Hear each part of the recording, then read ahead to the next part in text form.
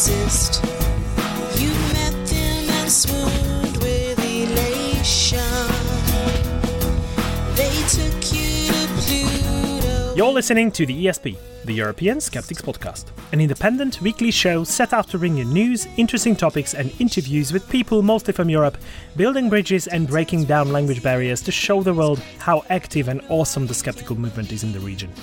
This is episode 275.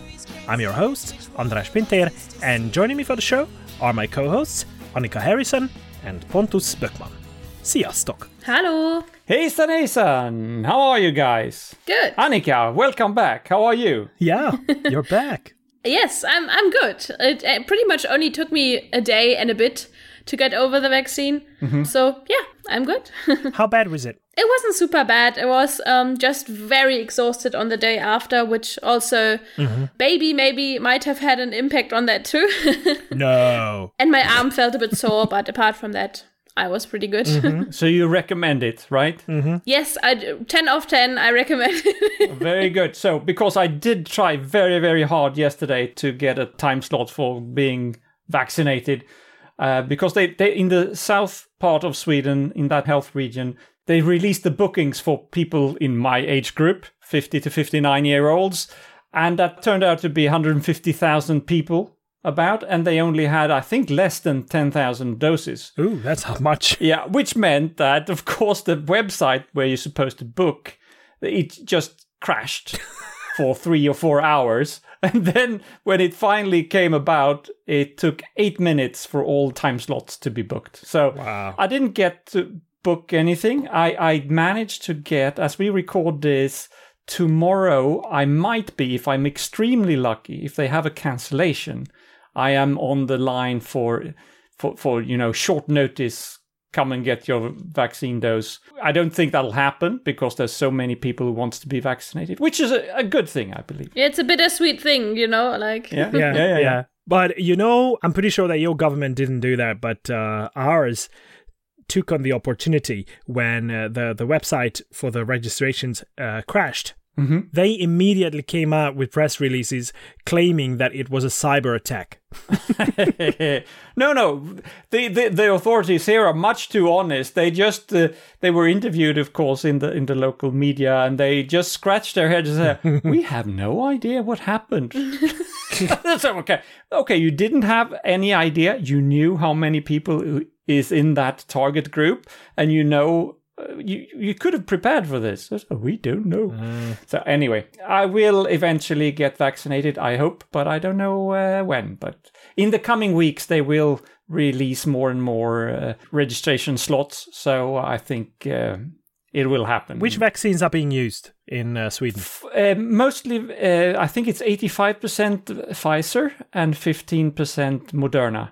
They do still have a few AstraZeneca doses, but they are reserved for the second dose for the elder people who've already gotten their first dose. That's good. Yeah. No Sputnik in sight.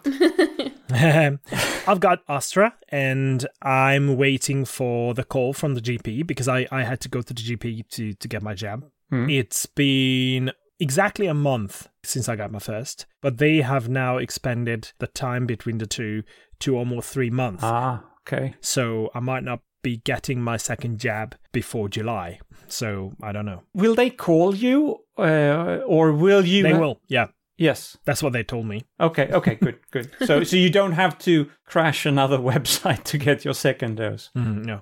Okay. Oh, by the way, have I told you that we have a thing called the ID of immunity? Have I told you about that? No. That the government releases, and that's the weird part, that they do it after your first jab. They release an ID card that is issued with your passport number or your ID number, and it claims that you're immune to SARS-CoV-2. Actually, you did tell us. I didn't know what you meant, but yes, you did tell us. And I received my card today. Right. So even before you're fully vaccinated, you just have a stamp saying you're immune. Exactly. Okay. Yes, I am. By the way, I just read that there was a study that came out, and it looks like the antibodies that are generated as a result of your vaccination, Annika, your child might be able to get the benefit of your vaccination through being released to in the breast milk. To the breast milk. Okay, Yeah, very exactly. good. It's a really cool thing because that also can happen during later stages of pregnancy.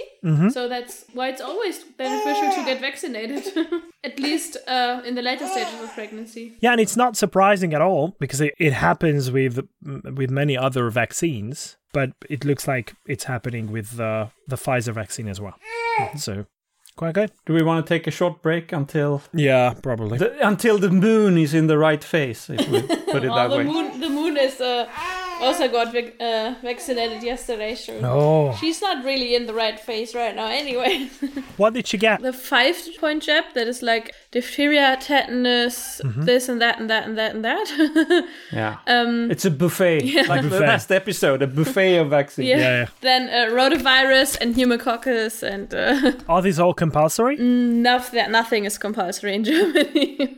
So by that, is it still provided? I mean, if you want your child to be vaccinated with all of those, is it still provided free of charge? Yeah, yes. Good. So That's it's very good. free of charge and recommended. Yes. Everything is recommended, but nothing is mandatory. Yeah. Yeah. Which is a difference between Hungary and Germany. Because here it's free of charge, but it's also mandatory.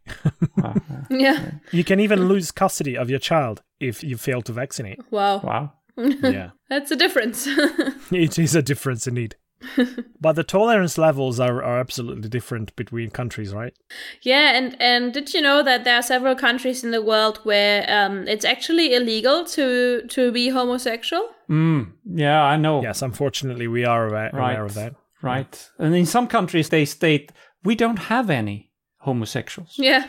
It's okay, fine. Of course not. No, of course not. not. No, God. Yeah, and to just give homosexuals and bisexuals and transsexuals a place to raise awareness, there was the International Day Against Homophobia, Transphobia and Biphobia yesterday. Ooh, So on the 17th of May. Good. good. And it's like, I just want to say it's just important that everybody can just be who they are and love who they want to love. And it's none of my business who my neighbor loves. Exactly. Or what's in his or her or their pants, you know?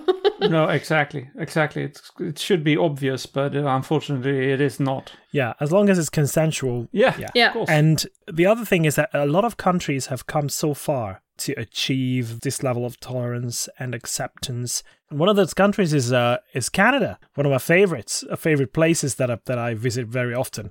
Not for the last year or so, which is quite a shame. But Pierre Trudeau, the father of the current prime minister, who was also a prime minister for a long time, he famously said that there's no place for the state in the bedrooms of the nation, and that is so true. Yes. That is Very so true, true. very true. None of your business what that person does in their bedroom. Unless you want to have sex with me. I mean, then maybe you could ask. But Could ask. Yeah, but please ask first. Yeah. please ask and ask for my consent before you do anything. All right. Oh, boy. So, what else is new? I think you were supposed to be on TV, weren't you, Andras? Last we talked to you. Yeah, I saw something on Facebook. Oh, actually, I there. was. Yeah? Actually, I was. Well, as of the day of this recording, it was last night that the homeopathy debate was aired. And there were two of us representing the side of science and skepticism. Georges Bordecueil, who's a professor of biology at one of the most prestigious universities of the country. And he's been doing this fight for a long, long time. And him and myself, we were on the one side, and then the other side there was a pediatrician who's also a homeopath and an advisor on homeopathy.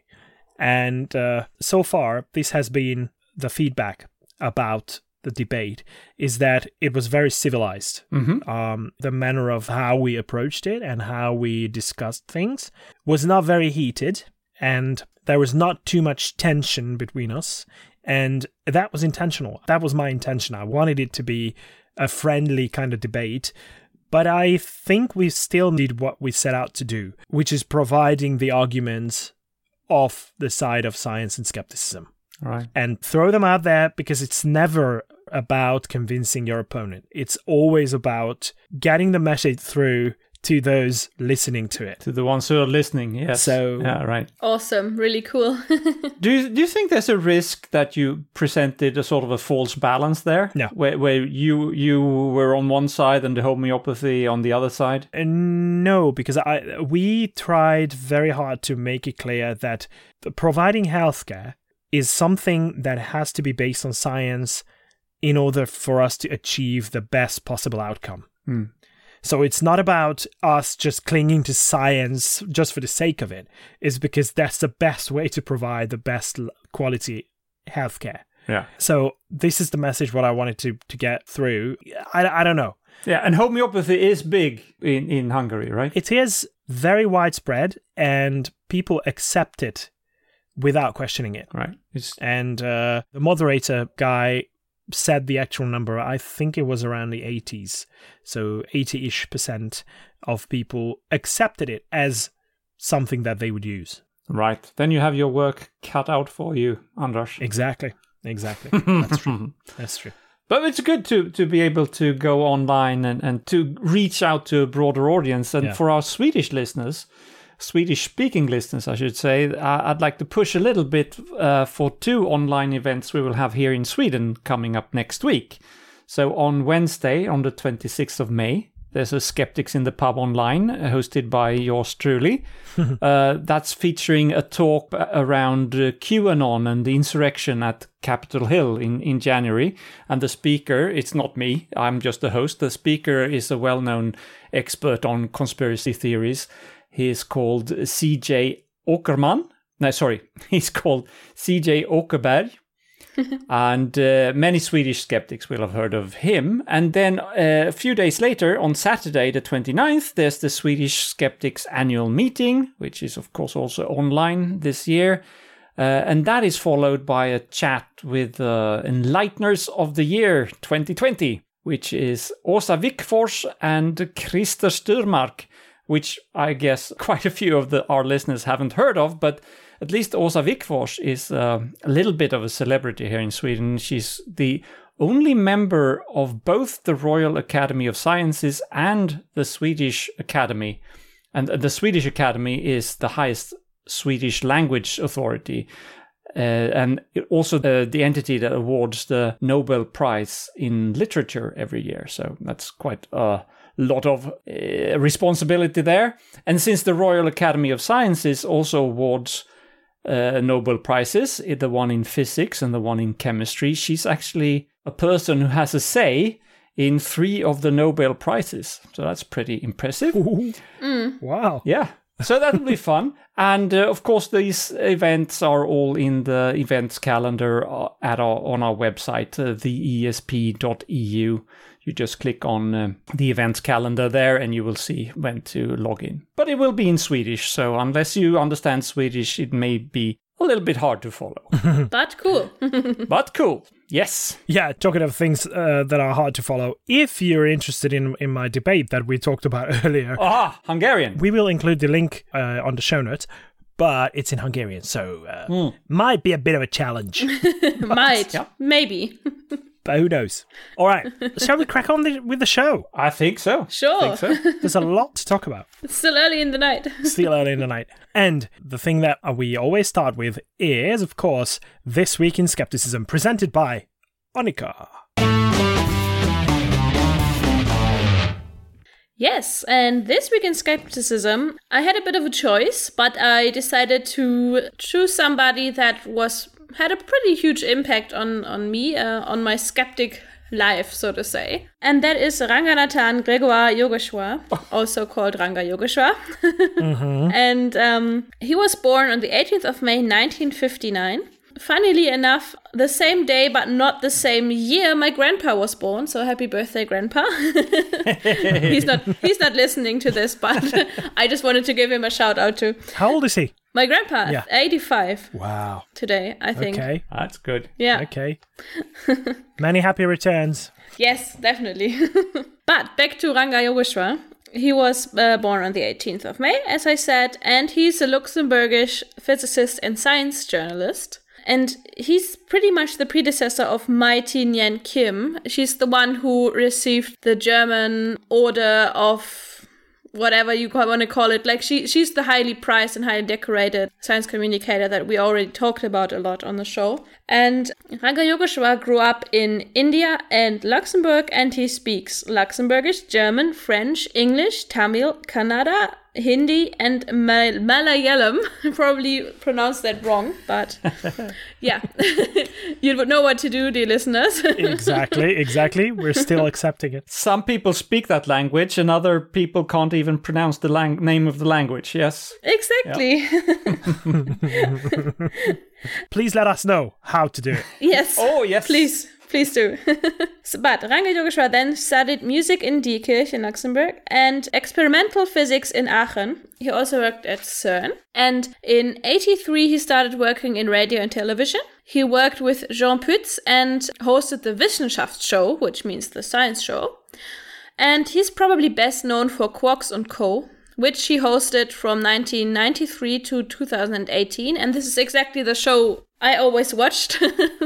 Like, I think since being a child, we always watched it. It came every Tuesday, and we watched it every Tuesday, and then I went to bed. So it was a bedtime thing for me. And it was one of my favorite shows as a child and as a teenager. So I loved it. And now this show is hosted by Ralf Kaspers and Mighty. Right. So the aforementioned science communicator. And Ranga Yogeshwar is also a big organizer of the March for Science. So he's still doing the good work and definitely deserves a shout out and a happy birthday on our show for his awesome science communication and everything else he does. Very good. Okay. Thank you very much, Annika. Thank you. And moving on to finding out if Pontus has something to poke the Pope for. And actually, I don't. He is, of course, busy as always, but I think he hasn't done anything very outrageous this week. So I think we'll save that for when he does something really juicy. Maybe next week. Juicy? Do we want him to do anything juicy? I mean, sounds so wrong. Do we really? Yeah, it might end up being the really wrong as well. If he does. Okay. Then moving further on and skipping COVID-19 update. I've got only one thing to say to you, dear listeners. Go and get your vaccine if you haven't yet, and if you can. That's the most important part as of now. All the rest has been covered by science shows all over the podcasting world. All that means we are turning to the news. All right, so first in news this week, we will find that people are selfish. And we have the science to prove it now. There is a new study that was published in the Lancet Public Health that looked into how you can increase people's willingness to get vaccinated against COVID. We, of course, want as many people as possible to do that for the common good. But right now, 12% of the UK public are, quote-unquote, strongly hesitant about getting vaccinated. Turns out that appealing to the common good is not the best strategy to achieve this vaccination rates, according to this research. And the researchers said in their paper, quote, "It was clear that highlighting personal benefit was more effective than emphasizing collective benefit for those who were strongly hesitant," end quote.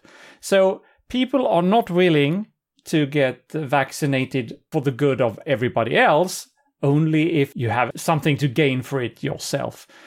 So the recommendation of this survey or this study is that you have to emphasize the personal benefits of getting vaccinated if you want to reach people who are, let's say, on the fence and don't know if they want to do it or not.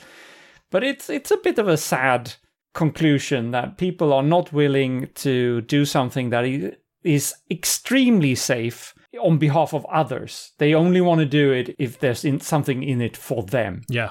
And in a way, they should realize that there is something in it for them, because if we get everybody vaccinated, then everybody wins, because then we can reach this famous herd immunity, or so that we can maybe go back to something that is normal. Do I dare to say that? I wonder. But isn't it a no-brainer anyways? Because like you're protected and you're not giving it to other people. Like it's like That's right. It's both things anyways, isn't it? But apparently people don't want to do it unless there's something in it for them, more specifically. And they... Well, you don't die from COVID, isn't that great? Well, that is a benefit, though. That is, but I guess people don't believe that.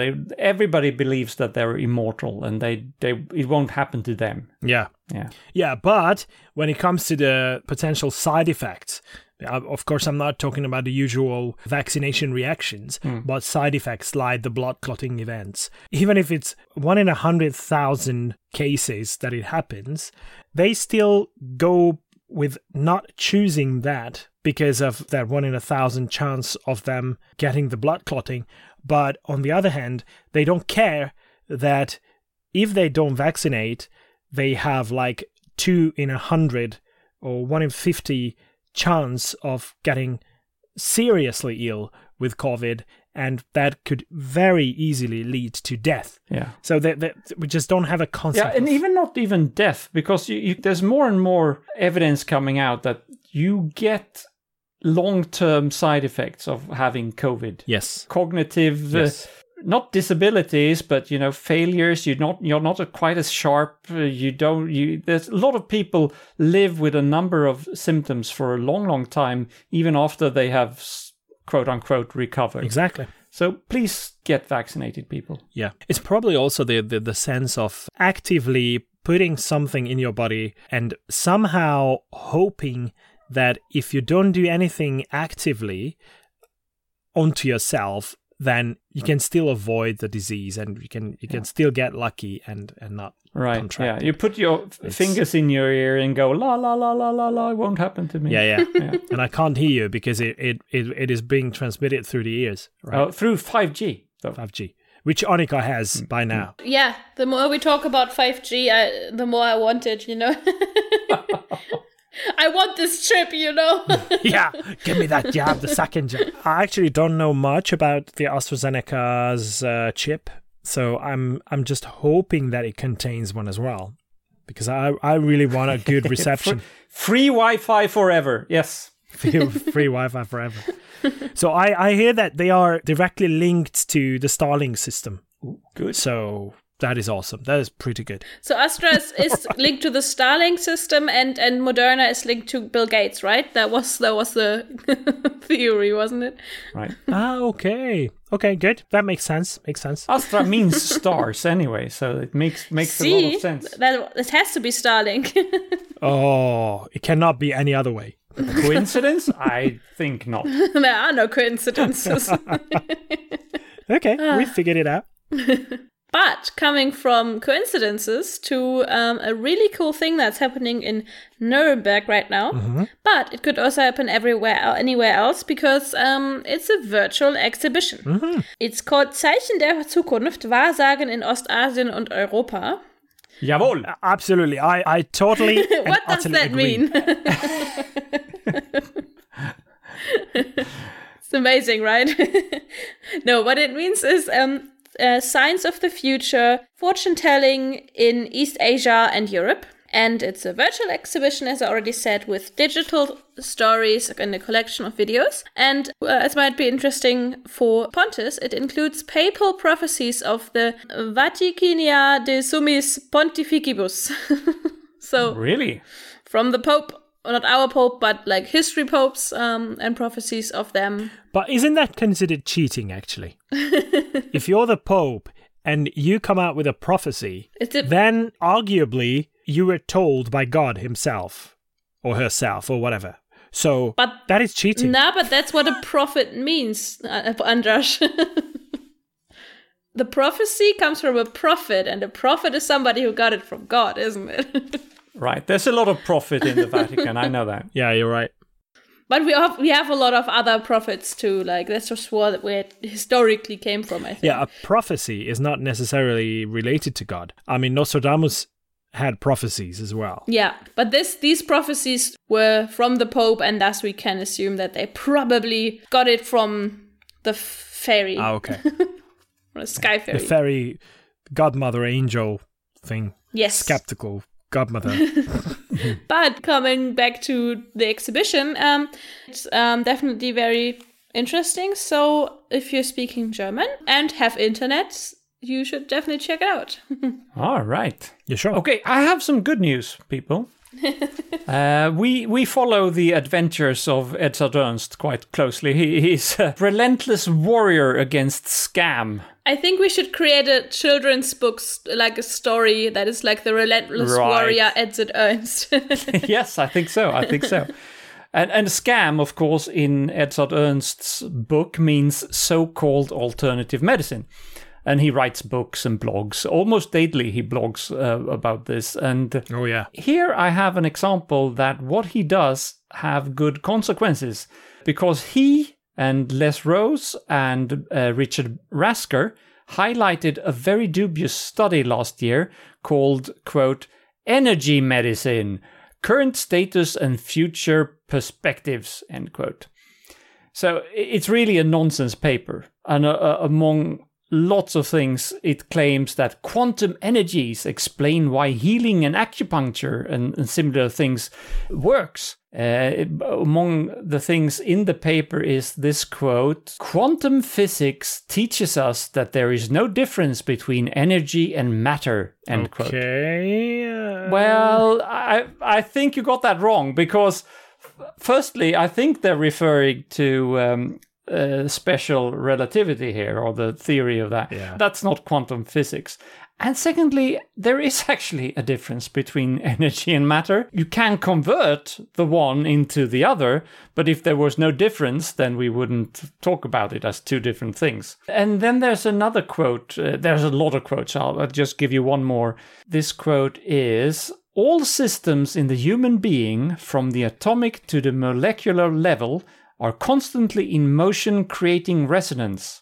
This resonance is important to understanding how subtle energy directs and maintains health and wellness in the human being, end quote. That is just word salad, and no, It is. none of it makes any sense. It sounds like Deepak Chopra. Yeah. Yes, it does. Isn't he one of the authors? I don't think so, but if you go to the Swedish Skeptics website and look into the skeptical dictionary there, and you click on word salad, you actually get to Deepak Chopra. So that is very apt. Yeah. Deepak Chopra's claims and some of his ideas, I think, or the things he said, are the basis for the esoteric bullshit generator. Right, exactly. Tom Williamson created that, and you could go, and maybe we put that in the show notes as well, just to, Yeah, you can test your Deepak Chopra third, second, sixth sense.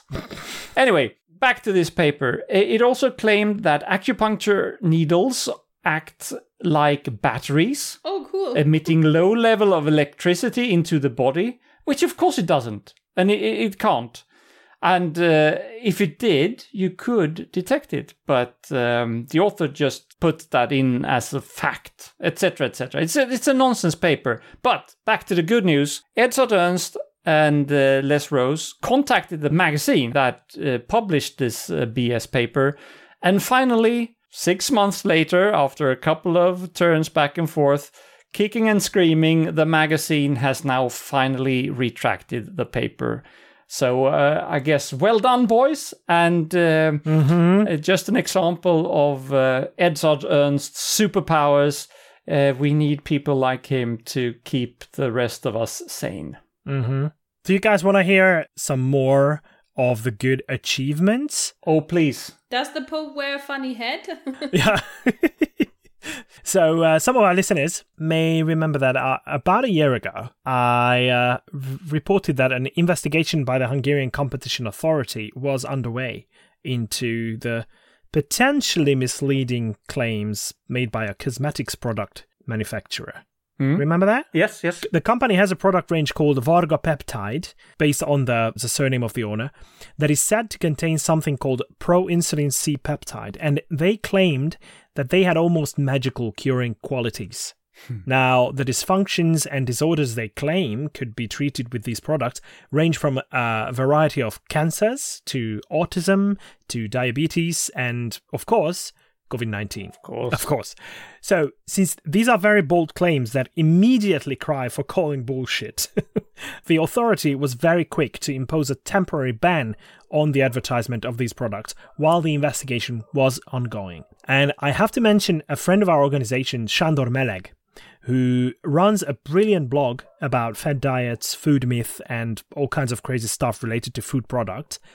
And he had filed a complaint against the owner of the company, and then sometime later even provided lots of additional evidence to the wrongdoings of the guy who goes by the name Gábor Varga. So here we are, about a year later, and the proceedings concluded that indeed those advertisements contained unsubstantiated health claims that were designed to mislead consumers and make them believe in their healing properties.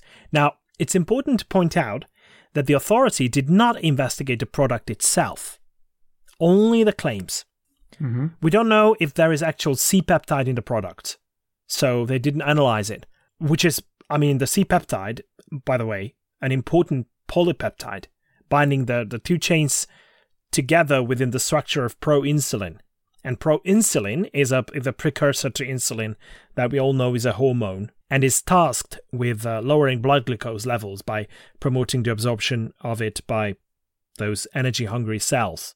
It sounds familiar, doesn't it? Yes, of course. So, in a way, you can kind of follow the transition of the idea from the C-peptide playing an important role in the formation of insulin, which of course has serious implications on your metabolic activities, all the way to the almost magical properties that the seller associates with this protein. But that is more than a single logical jump. It's more like a warp jump. All right, so the Hungarian Competition Authority only investigated the claims and whether they hold any water, and concluded that the answer is a big, fat no. Surprise, surprise. And I hope you don't mind me quoting the exact wording, even if it's somewhat lengthy, because it is so awesome, I might even end up learning it by heart at the end. So...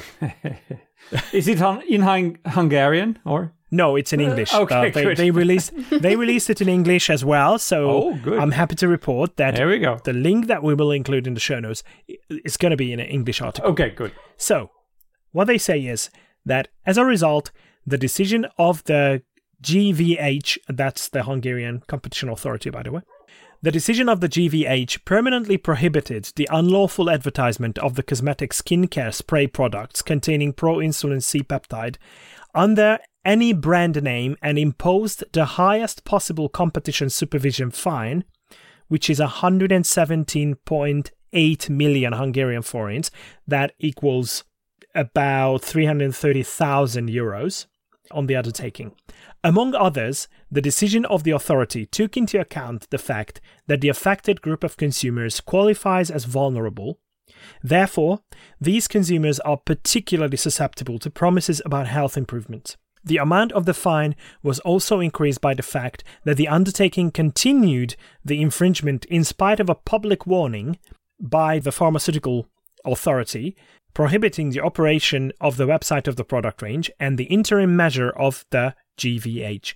The authority considered it another aggravating factor that this was the third identical infringement found to have been committed by the company in the past 10 years. Third time. Yeah. The authority also ordered the already published commercial communication, which infringed the law, to be removed. So it refers to Facebook, Vimeo, MediaWorks, YouTube, everything. They have to remove everything and pay the fine of 330,000 euros. Isn't this awesome? Yeah, very good. I mean, say what you will about Hungarian authorities, and I know you have said what you will about them, Andras, in the past, but it seems like when it comes to fake medicine and pseudo-medicine, they are doing a fairly good job. Yeah. So it's a good thing that probably none of Orban's friends are involved in businesses like this, because they're mostly building companies that they are involved with. So yeah, okay. He hasn't found that part of that industry. No. He hasn't exploited that. That's a good thing. So until we have that situation going on, Right. I think we're good. Okay. Yeah, and something that's also very good is that a long-lost letter by Albert Einstein reveals that he actually predicted the discovery of an animal supersense. That's pretty cool. So was he a prophet then? Depends. Like maybe just Einstein was just so smart that he could do prophecies because he's so scientific. He was a smart boy. Well, he's widely regarded as a smart guy, so Exactly. yes, maybe. So in this letter, he was discussing the possibility of an undiscovered supersense in his fan mail, and the letter is from the scientist to an engineer, written in 1949. And it seemed in this letter he was really prescient in biology and physics, because he said, and I quote, "It is thinkable that the investigation of the behavior of migratory birds and carrier pigeons may someday lead to the understanding of some physical process which is not yet known." And as we know now, that is very spot on, because birds can sense the Earth's magnetic field using special photoreceptors, and that's particularly cool because Einstein thought of this possibility decades before the evidence actually revealed it. And it's not too far-fetched to just imagine that he could imagine that because he was a very smart guy. Yeah. Apparently, yes. Okay, so about looking into the future, the world is getting warmer, right? We have a climate change going on. And the State Meteorology Agency in Spain, they published some data regarding climate change and global warming. Well, not so much global warming, because they released numbers for just about Spain, but still it's all related, of course, and we know that the average temperature is rising all over the globe. In Spain, they found that the average temperature in 2020 was 1.7 degrees Celsius higher than the average in the period 1850 to 1900, so more or less before the industrial era, or in the beginning of it anyway. And it is accelerating, this increase. It has increased 1.3 degrees centigrade only in the last 60 years. And of course, these numbers should be compared with the target set by the Paris Agreement, which is 2 degrees centigrade or Celsius. So this is bad news for the planet. We knew that already, but this is another confirmation that we're heading in the wrong direction. Then, of course, you have to acknowledge that 2020 is just 1 year, and Spain is not the total world. It can be different in other places, and in different years can be warmer than others. But it is a reminder that we are in deep trouble here on Earth. Yeah. And there are different scenarios. I mean, hundreds of scenarios that have been worked out for the IPCC, the Intergovernmental Panel on Climate Change. And only a handful of them are so optimistic that they actually work with the 1.5 degrees right increase, and all the rest are projecting a much higher number. Right. I mean, these numbers is 1.7 degrees, so it's already above the 1.5 degrees. Yeah, exactly. And the other thing is that there is a distinct possibility that the temperature rise will be much, much higher than even 2 degrees. Yes, it's even likely. Yeah, it is.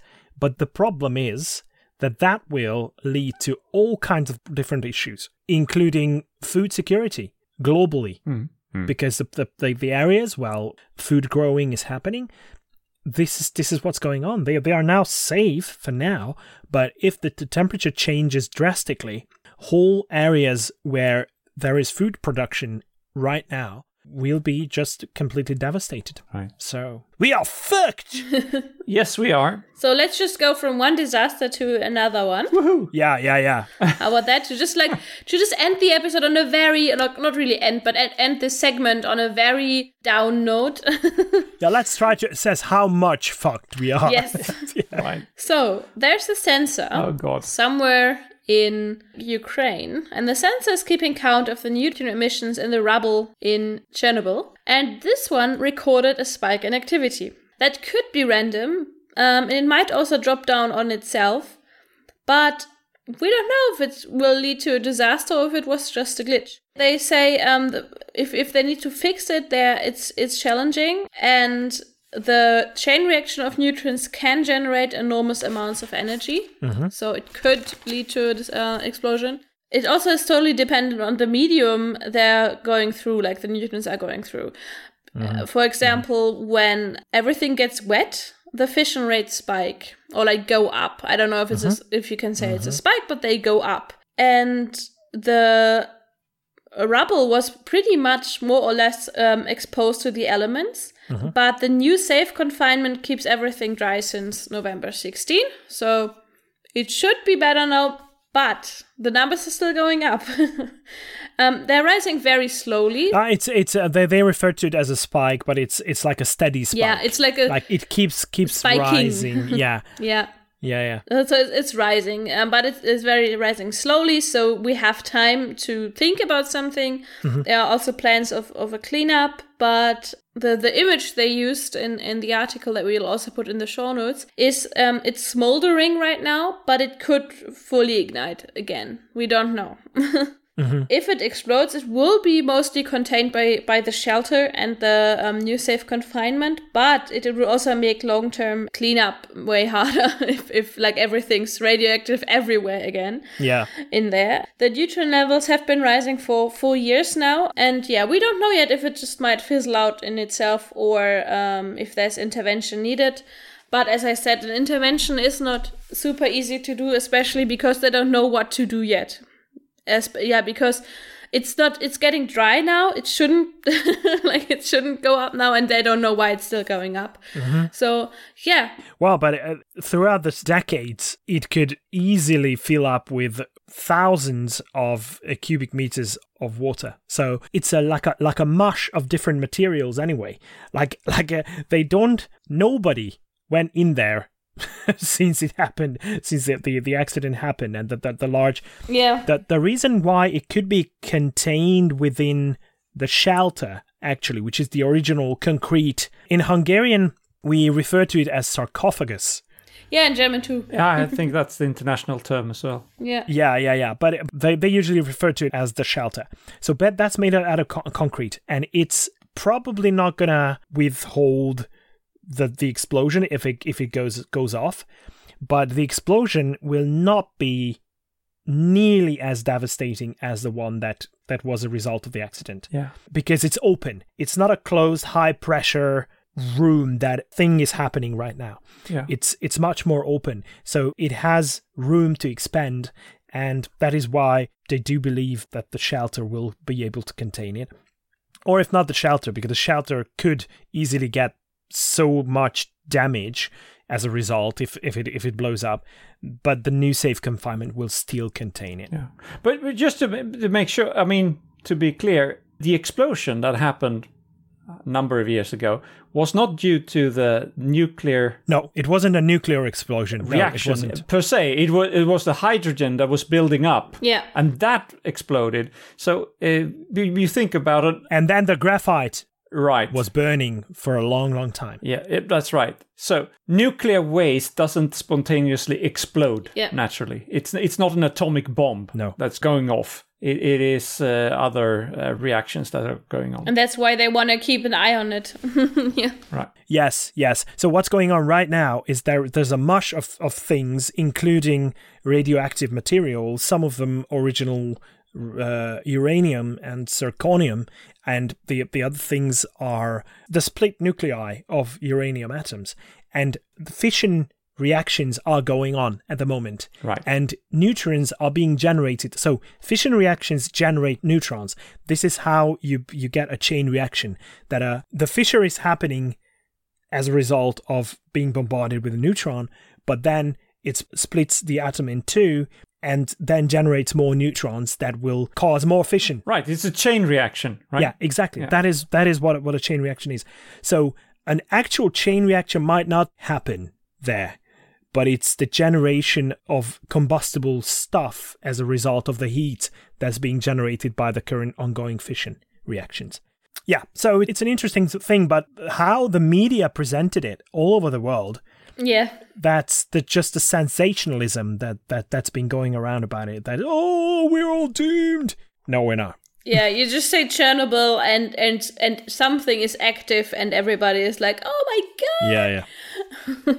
Well, I think to turn this into the good angle or the positive angle to this is that it's not the Soviet regime that is in charge of the news flow anymore. So we hear about this long before it is an actual problem. We'll say, okay, they're not trying to covering this up. They're saying that we may have a problem here and we need to maybe do something about it. That's not what the Soviet regime would have communicated to the world. Yeah, and as Annika said, it's been going on for a couple of years. Right. So the reason why it hit the news these days is because of the 35th anniversary. There was a conference and they came out with the data on the conference. And this is how it hit the news. Yeah. So, yeah. Happy Jubilee, happy anniversary. Yeah, happy 35th anniversary, everyone. All right, thank you very much. Moving on to finding out who's been really wrong lately. Okay, I will try to stay away from the politics of this story, because this is about a political party of the type that I don't like. But it's also stupid from a rational point of view. Mm-hmm. There is a party in Denmark, a political party called the Danish People's Party, which is one of those nationalistic parties we see all over the map these days in many countries. And they all think that their own country is better than anybody else's country, and still they seem to collaborate in ways that I don't understand that logic. But that's not this story. The Danish People's Party used to be a little bit bigger than they are today, but since the other parties gradually hijacked the tougher immigration policies that the Danish People's Party had, and that's the way things work now. We want to close the borders, blah, blah, blah. So as an effect, the Danish People's Party have shrunk a little bit and now have somewhere around 6 to 8% of the voters' support. And because they've shrunk, they need to harden their stance against foreigners, because that's their shtick. That's the only thing they've got, probably. And foreigners, of course, are the worst, and they are responsible for any problem you can make up or think of. Their latest idea is launched now by their cultural spokesperson, is how do we make Denmark a little bit more Danish? Because that will make the world a better place. This spokesperson's name, by the way, is the thoroughly Danish-sounding name of Morten Messerschmidt, believe it or not. Sounds very Danish to me. Very, very Danish, yes. So, how do you make Denmark more Danish? This is the recipe. You are serving Danish meatballs in the school cafeteria.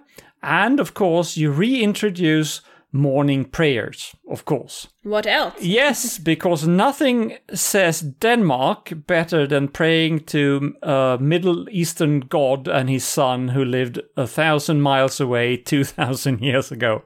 I just become really, really upset with these ideas, and I don't think.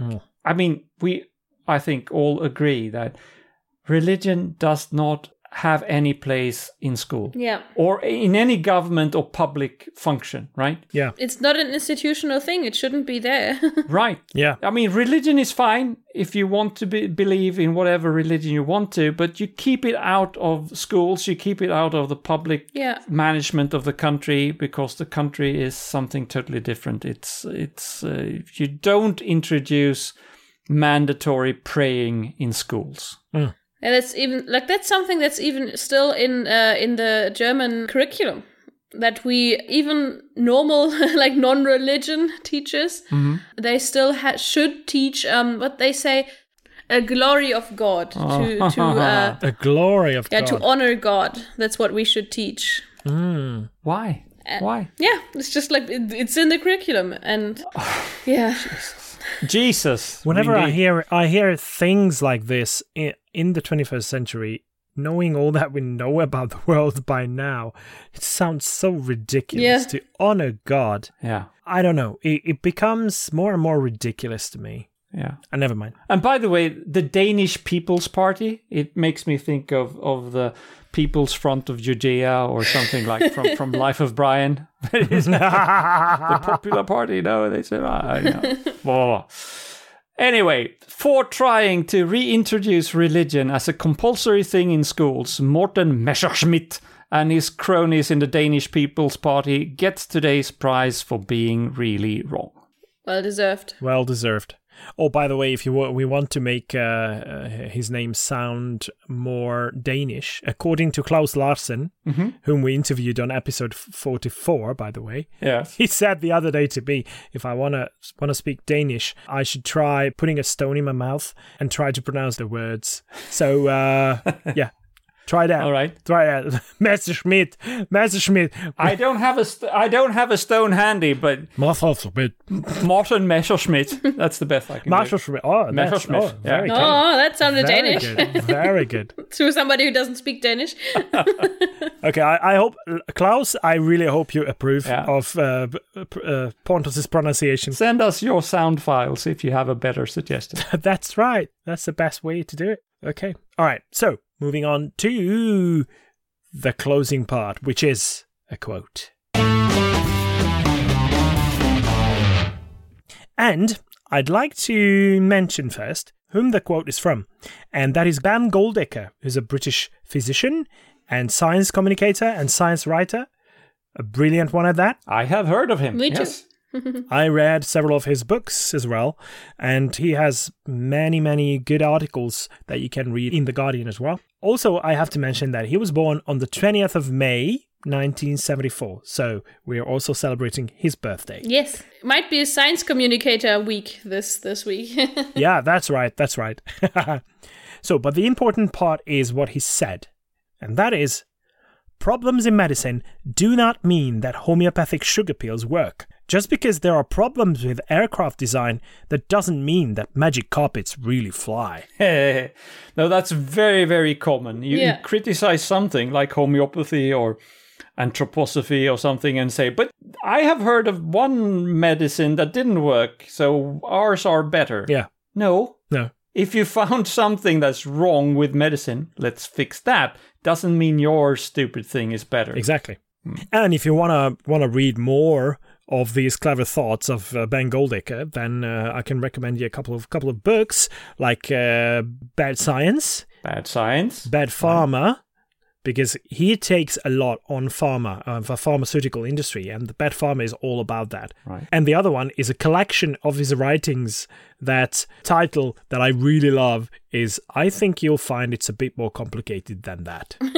Yes. So go ahead and read that too. But this concludes our show for this week, and I'd like to thank both of you, Annika and Pontus, for joining me today. Thank you. Thanks a lot. Many thanks to our listeners as well for tuning in. Please keep doing so, and until next week, goodbye. Tschüss. Hej då. Vi slat.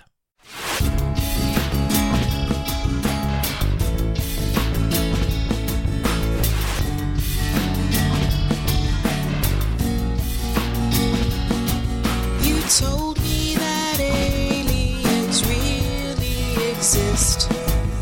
This has been your ESP experience. The show is produced and recorded by TheESP.eu. Join us again next time, but until then, please send your feedback, comments, or death threats to info@theesp.eu. We would also love to hear your ideas and suggestions regarding future episodes, as well as news from your country of residence that might interest others across the continent. If you have a local event or organization to promote, please don't hesitate to let us know, as we are more than happy to help. All music in the program was written and performed by Keisha J. Gray and George Shrub and is used with their permission. Please check out our webpage at theesp.eu, follow us on Twitter at espodcast_EU, and like us on Facebook. I don't know how you can believe.